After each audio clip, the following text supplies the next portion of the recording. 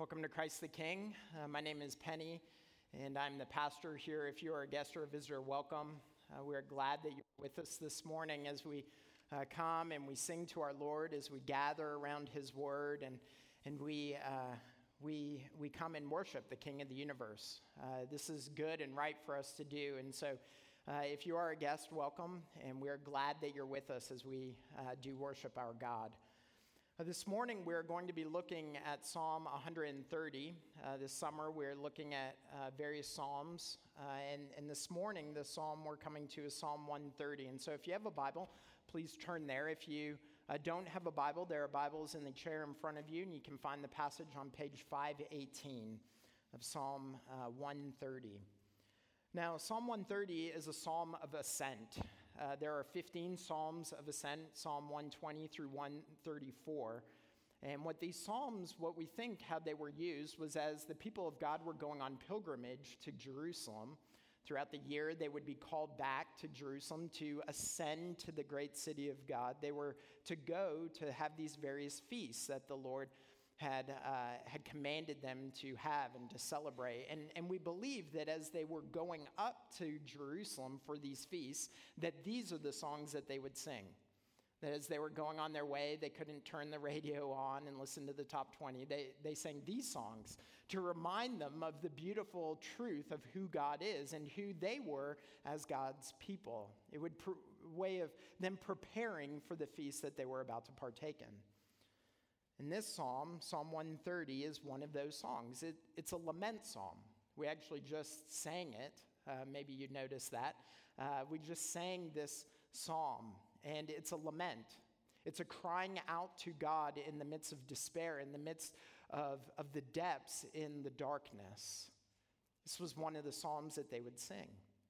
And this is one of the psalms that throughout church history, many theologians have turned to again and again. For instance, John Owen, the great Puritan theologian, he wrote 325 pages on this one psalm. 325 pages on 8 verses. The Puritans definitely like their words. But don't worry, I'm not going to spend 325 pages. I don't have that many up here, so you can take a sigh of relief. But the reason why Owen spent so much time on this psalm is because he saw the beauty of it.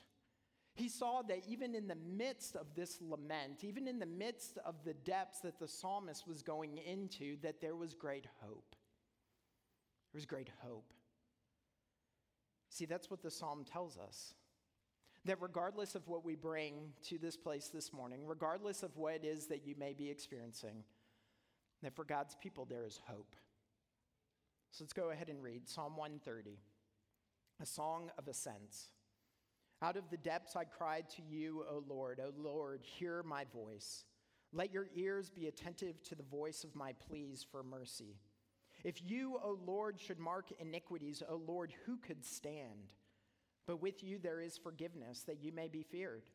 I wait for the Lord, my soul waits. In his word I hope. My soul waits for the Lord more than watchmen for the morning, more than watchmen for the morning. O Israel, hope in the Lord. For with the Lord is steadfast love, and with him is plentiful redemption, and he will redeem Israel from all his iniquities. Friends, this is the word of the Lord. Thanks be to God. Let me pray for us.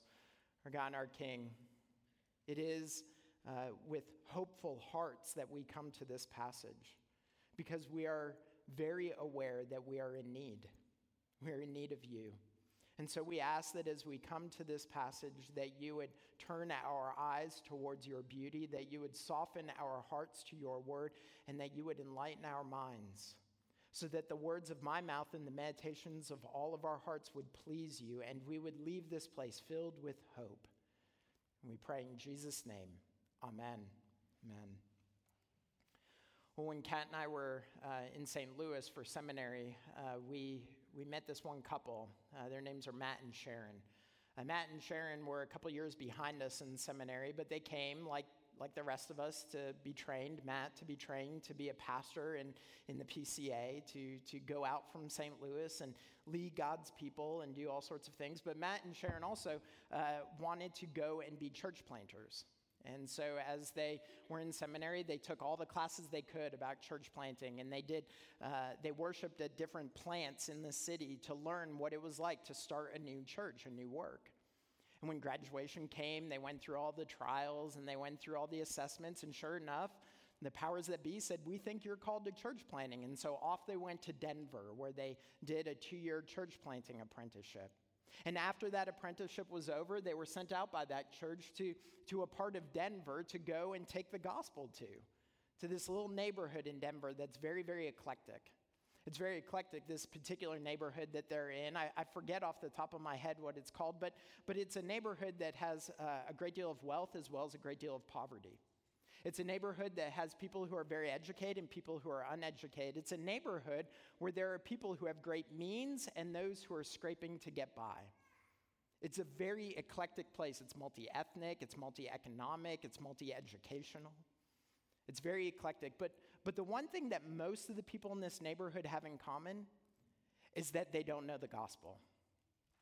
You see, this part of Denver that they were sent to plant a church in is a part of Denver that is actually very unchurched, where there are a lot of people who don't know the gospel. Matt and Sharon, they went into this little neighborhood and they were interacting with drug addicts and people who had been hurt by the church and wandered away, and now for the first time in years were considering coming back to church. They were interacting with people who had never met an actual Christian. They had seen the caricatures on the news, but they had never actually met someone who truly believed in Jesus. People who had never heard the gospel. This is the neighborhood they went into, and as they went into it, they went with great hope and great excitement, because who knows what the Lord might do. And sure enough, after a little bit of time, a few years of hard work, the Lord started to bring people to himself. He was taking people who were addicted to drugs and bringing them to the Lord. He was causing people to repent and believe. It's this beautiful story. The church was growing. People were hearing the truth. Even this month, the month of June, the church as a whole was going to set out to do evangelistic efforts within the neighborhood.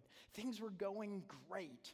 Not just for the church, but also personally. Matt and Sharon had welcomed a new child into their midst. I think they have like 5 or 6 kids now. And so they bought a new house because they needed more space and a place for them to practice hospitality. Things were going wonderful until they weren't. You see, 5 days before they were supposed to close on their house, 5 days before they were supposed to close on the house that they were selling to move into their new house, Matt awoke. It was a Saturday morning. It was May. It was 7 in the morning, May 25th. He awoke. He's getting his coffee together. He's getting his breakfast ready, and he started to smell something. But it wasn't the coffee brewing. It was smoke. And so very quickly he runs outside and he looks up and his house is on fire. So he runs back inside the house and he gets all of his kids, his wife, he gets them all out. The kids grab their favorite stuffed animals and they go rushing outside. They call the fire department and the truck comes. And they start putting out the fire. Now, Matt, at the time, we get his newsletter, and in his newsletter, he said he stood there and he was watching the fire on his roof and the firefighters fighting this fire. And he thought, you know what, this is no big deal. They've got under control. This is what he wrote. He said, I actually thought it's going to be just like a creme brulee, a little burnt on the top, but everything else will be okay. But the fire kept burning, and 3 more trucks had to show up. And over time, the ceilings and the windows and the walls, they all were ripped out. And when the fire was finally put out, all their possessions were smoke damaged and waterlogged, and the house was completely destroyed. That's hard to imagine, isn't that? It's hard to imagine standing there and watching everything that you have. Sure, your family is safe. No one is hurt. We can be thankful for that. But to watch everything that you have be completely destroyed. It's hard to imagine that, right? To have no place to live, to sleep, no clothes to wear, no beds to lay your heads down upon. Just a few days before, everything was bright and hopeful. And now they are filled with darkness and doubt. In just a moment, things changed. And they went down into the darkness of the depths. You know, I imagine that few of us have experienced exactly what Matt and Sharon experienced that morning.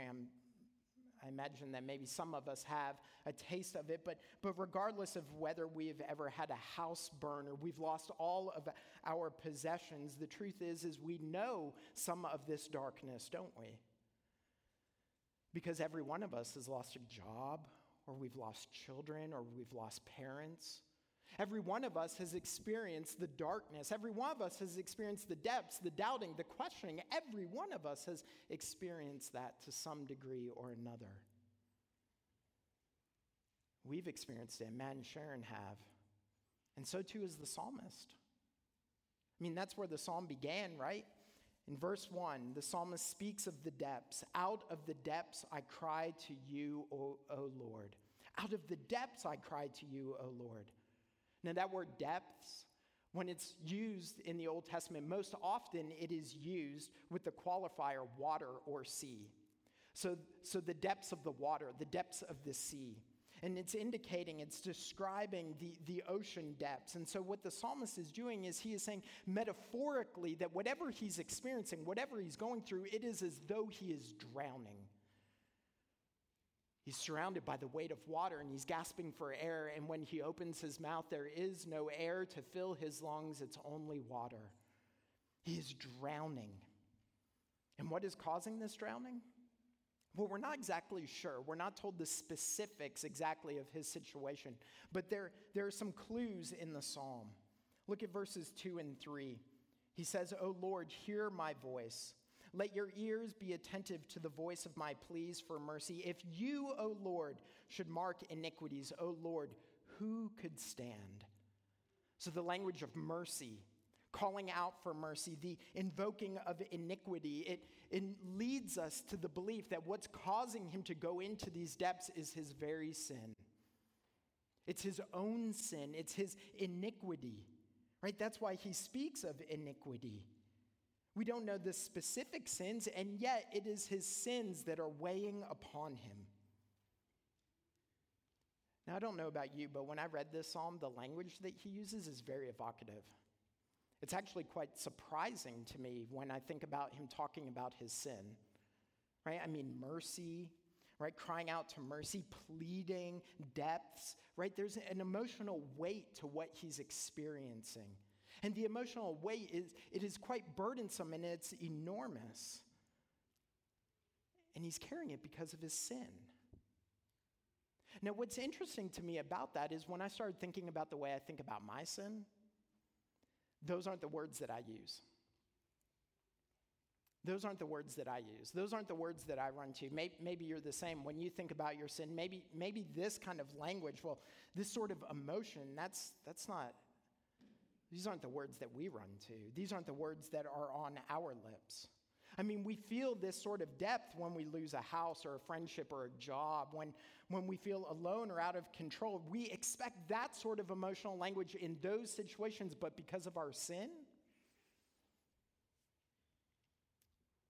Now, I think that we don't feel the depths of our sin because oftentimes internally, the way we think about our sin is, it's not that bad.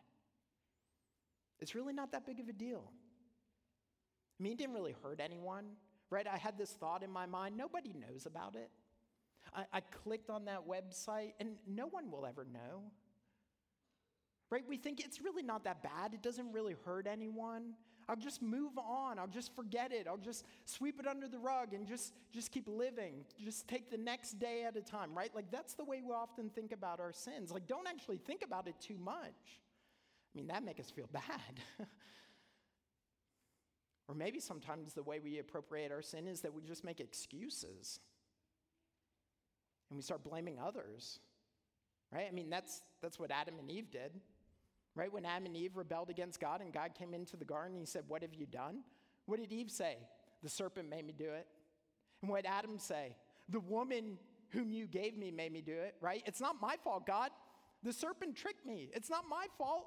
Eve told me to eat it. It's not my fault. It's your fault, God, because you gave her to me. It's everybody else's fault, but it ain't my fault. Making excuses. We do that sometimes, don't we? Like, I wouldn't get so angry if she would just stop nagging me. I wouldn't have gossiped if he hadn't have kept pressing me for more information. It's their fault. If my children would only obey, if my boss would only listen to me, if that person would just get off my back, right? It's not my fault. We make excuses. We blame shift. We point the finger. But not the psalmist. Did you notice that? The psalmist doesn't do that. He doesn't make excuses. He doesn't minimize, and he certainly doesn't hide. No, instead, what he does is he brings his sin out to the Lord, right? He recognizes that his sin is not an accident, it's not a misstep, and it's not someone else's fault. It's not something to hide away. He understands that it must be brought to the Lord, and this is why he pleads for mercy. This is why he invokes his own iniquity, because he understands the severity of it. Our sin isn't an accident. It isn't a misstep. It is rebellion. Our sin is an act of war against a holy God. It's a turning away from him. And the psalmist understands this. He understands the severity of his sin. Look at verse 3. He says, if you, O Lord, should mark iniquities, O Lord, who could stand? O Lord, who could stand? Now, obviously, the question is rhetorical. And the answer is no one. Who could stand if you marked our iniquities? No one. No one could stand. This is exactly in keeping. This is in complete keeping with the rest of the biblical witness. In Romans chapter 3, the Apostle Paul says, for all have sinned and fallen short of the glory of God.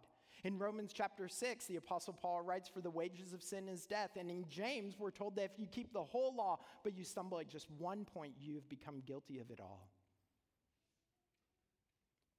What the psalmist and what the biblical witness is telling us is that what our sin has earned and what we're deserving is death. It's that severe. He doesn't minimize it. He doesn't skirt around it. It's that severe, and that's why he cries out for mercy. That's why he begs for help, because he knows that every lustful thought, that every prideful word, every hateful inclination are all personal affronts to the King of the universe. And there's nothing that he can do. And so what does he do? He looks to someone who can. He looks to someone who can. He cries out and asks for mercy. He hopes. He hopes. You see, the psalmist knows that his sin is not the end of the story, that there is hope even in the midst of the depths. That though he is drowning, there's a day where light and life will come. That's why he cries out, why he asks the Lord to hear his voice, because he believes that the Lord is able and willing to help him in the midst of his drowning. See, this is why I love the laments. This is why I love the laments, because they are very honest and they are very real about our struggle and about our state and about our depths, but they don't leave us in the depths. They give us hope. There's hope. Hope that God actually enters into the depths to deliver us out of them. I mean, did you hear the hopeful language? The hopeful language of verses 5 and 6. The psalmist says, I wait for the Lord, my soul waits. In his word I hope. My soul waits for the Lord, more than watchmen for the morning.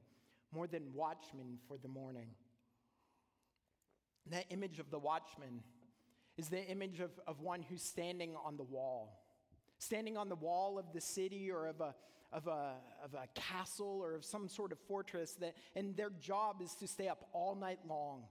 And their job is to look out into the night to see if there is any enemies coming. And if they are there, to sound the alarm, to awaken the city, that danger may be approaching. And this job was an important job, the watchman. But it was also a tedious job, because all they did was spend all night long looking into the darkness. I mean, you've spent all night up before, right?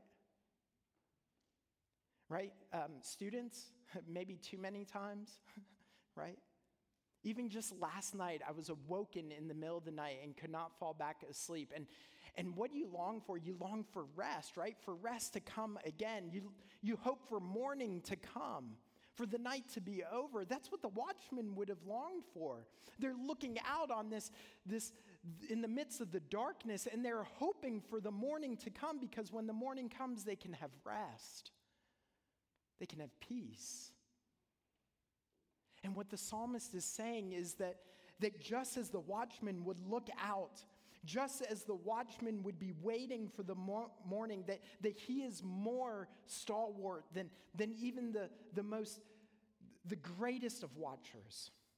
You see, the psalmist is anticipating the metaphorical morning that would come, because in the morning, the darkness will end and the psalmist's soul will find what it's been waiting for. It will find rest. His watching will be no more. The Old Testament scholar Derek Kidner said this way. He said, "Night may seem endless, but morning is certain, and its time determined." The night will come to an end. Morning will break through.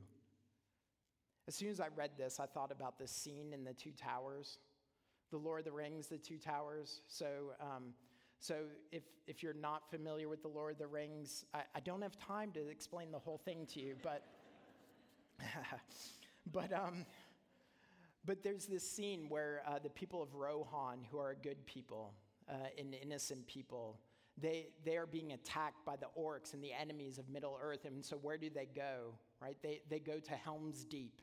Helm's Deep is this fortress where they will hide behind the walls, and they will find protection, they will find safety. But Gandalf, who's the white wizard, this great hero, he's not going to go with them to Helm's Deep. Instead, he's going to ride out, and he's going to find help and bring the help back. And so he says to them, as they are going to Helm's Deep, and as he's about to depart, he says, "Look to my coming. Look to my coming on the first light of the 5th day. At dawn, look to the east." And on the morning of the 5th day, the sun starts to rise over the hill, and they look out just when it seems like it's at its darkest, when the enemy is going to win. And what do they see? They see Gandalf on his white steed, ready to ride down with all the help. In the morning, look for help. And that's what the psalmist is saying. That in the midst of our sin, in the midst of darkness, that he will wait, he will look as a watchman for help, because he knows that in the morning help will come, because the Lord will come. Because with the Lord there is forgiveness. You see, that is where his hope rests. His hope rests upon the forgiveness of the Lord. Look at verse 4. In response to verse 3, if the Lord should mark iniquities, who could stand? The answer is no one. But then we have verse 4, but with you there is forgiveness, that you may be feared. But with you there is forgiveness. The psalmist is saying, of course I can't stand. Of course I can't rid myself of my iniquity. Of course my sin condemns me, but with you there is forgiveness. 2 weeks in a row, we have these big buts, right? The but last week that led us to the negative, but the but this week that leads us to what is beautiful, to what is true. There is forgiveness. With the Lord, there is forgiveness. Earlier, I said John Owen spent 325 pages on these 8 verses. Over 200 of those 325 were devoted to this one verse. Over 200 pages on with the Lord, there is forgiveness. And the truth is that tomes could be written because of how deep God's forgiveness is. You see, Owen understood what the psalmist understood and what we need to understand, that as deep as the pit is, as dark as the depths are, as much as we may be drowning and looking for air, God's grace is greater still. It is greater still. His forgiveness is deeper than the pit. It's more powerful than the depths. There is no darkness so dark that the light of God cannot penetrate it. That's what John chapter 1 tells us. Jesus is called the light of the world, and then it says, the darkness has not overcome the light. And Corrie ten Boom, she once wrote that there is no pit so deep that God is not deeper still. And Corrie ten Boom knew the depths. This woman who lived through Nazi occupation and was in a Nazi concentration camp. And even though she experienced those sorts of depths, she can say, there is no pit so deep that God is not deeper still. Friends, that is why we hope in the Lord. That is where we put our hope, in God's forgiving grace. Now, I don't know all of you. I don't know of all the things that you're struggling with. I don't know all the things that you brought in here this morning. And of those who I do know, I don't know everything about you. And you don't know everything about me. And so I don't know. Maybe some of you are sitting here this morning and you're going, well, Penny, that sounds all well and good. Grace, mercy, forgiveness. I mean, that's what we want to hear at church, isn't it? That sounds all well and good, but you don't know my sin. You don't know those things that I wouldn't even confess silently earlier in the service. You don't know the things that I'm struggling with and the sins that I've kept hidden and the sins that no one knows. Well, friends, if that's you this morning, and the truth is that even if it's not you, we all need to hear that God's grace is deeper, that his forgiveness is stronger than your sin, that the Bible is actually filled with murderers and adulterers, with liars and cheats, with swindlers and idolaters, and these men and women who, when they confessed their sin, what did they find? They found grace, and they found forgiveness. They found verse 4, that with God there is forgiveness. And so if you come here and you are weighed down by your sin and you are burdened by it, then do not wait. Do not keep that hidden. Do not keep that in the dark. Do not stay silent about it, but cry out. Cry out to the Lord. As the hymn puts it, if you tarry till you're better, you will never come at all. It's not for the righteous that Christ came, but it is for sinners that he came to call. And so sinners like me and like you, cry out for mercy. Bring your sin into the light and know God's forgiving grace, because that is where we place our hope. You see, this grace that the psalmist speaks of, it's not just for him. Look at verses 7 through 8. He turns his attention away from himself and he turns it to the people of God. O Israel, hope in the Lord.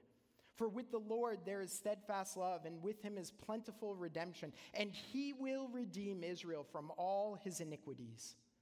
Do you hear that? It's not just for the psalmist. It's not just for David or for Abraham or for the patriarchs. It's not just for the apostles or the prophets. It's not just for the pastor or the missionary. It is for all God's people. Call out to him and know his deliverance. Know his grace. A deliverance that comes through him, not by our strength, but from God's. You see, the pit, friends, is so deep we could never pull ourselves out.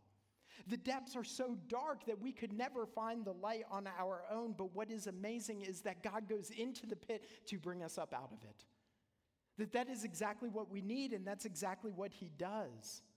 Because the gospel, which is the good news of Christ coming into this world to save sinners, the gospel, which is the good news of the kingdom of God coming to bear, the gospel is the good news of Jesus coming into a sin-soaked world and entering into the depths and going to the cross to deliver us out of those depths.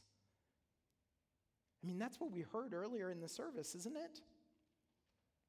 After we confessed our sins, after we silently confessed our sins, what were the words spoken over us from Ephesians?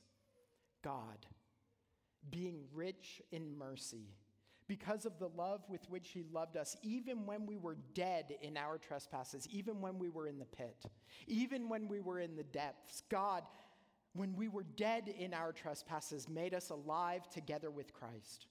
By grace you have been saved, and raised us up with him and seated us with him in the heavenly places. You see, what that declares to us is that because Christ has been raised from the dead, that those who have put their hope in him, we too will be raised. That sin is not the end of our story, but that God's forgiving love, his grace, his mercy, that is the end. That the people of God, that in the midst of our sin, we don't look to ourselves, but we cry out and we plead and we ask for mercy and we watch and we put our hope in the God who forgives, in the God who delivers, in the God who brings us into newness of life. And so, friends, cry out. Do not keep your sin hidden. Do not go down into the pit and remain there, but beg for mercy. Because God is merciful. He is gracious. He puts our sins as far as the east is from the west, as one psalm tells us. He forgives his people. And that is why we put our hope in him. That is why we trust in him. Because he is the one who has brought us up. And so let us cry out and let us hope. Let us pray. Our God and our Father, we do thank you that you have not left us to ourselves, but that instead you sent your Son into this world to save sinners, to save people like me and save people like us. People who were dead in our sins and trespasses, you came into this world to save your people. And so we praise you and worship you and ask that today and tomorrow and all of our days that we would be a people of repentance, a people crying out in need, a people crying out with hope for the grace of our Lord. So Father, put those words on our lips. Fill our hearts with hope. Help us to believe that with you there is plenteous grace. There is forgiveness greater than all of our sin. Show us this, we pray, for the good of your people and for the sake of your name. And we pray in Christ's name. And all God's people said, Amen.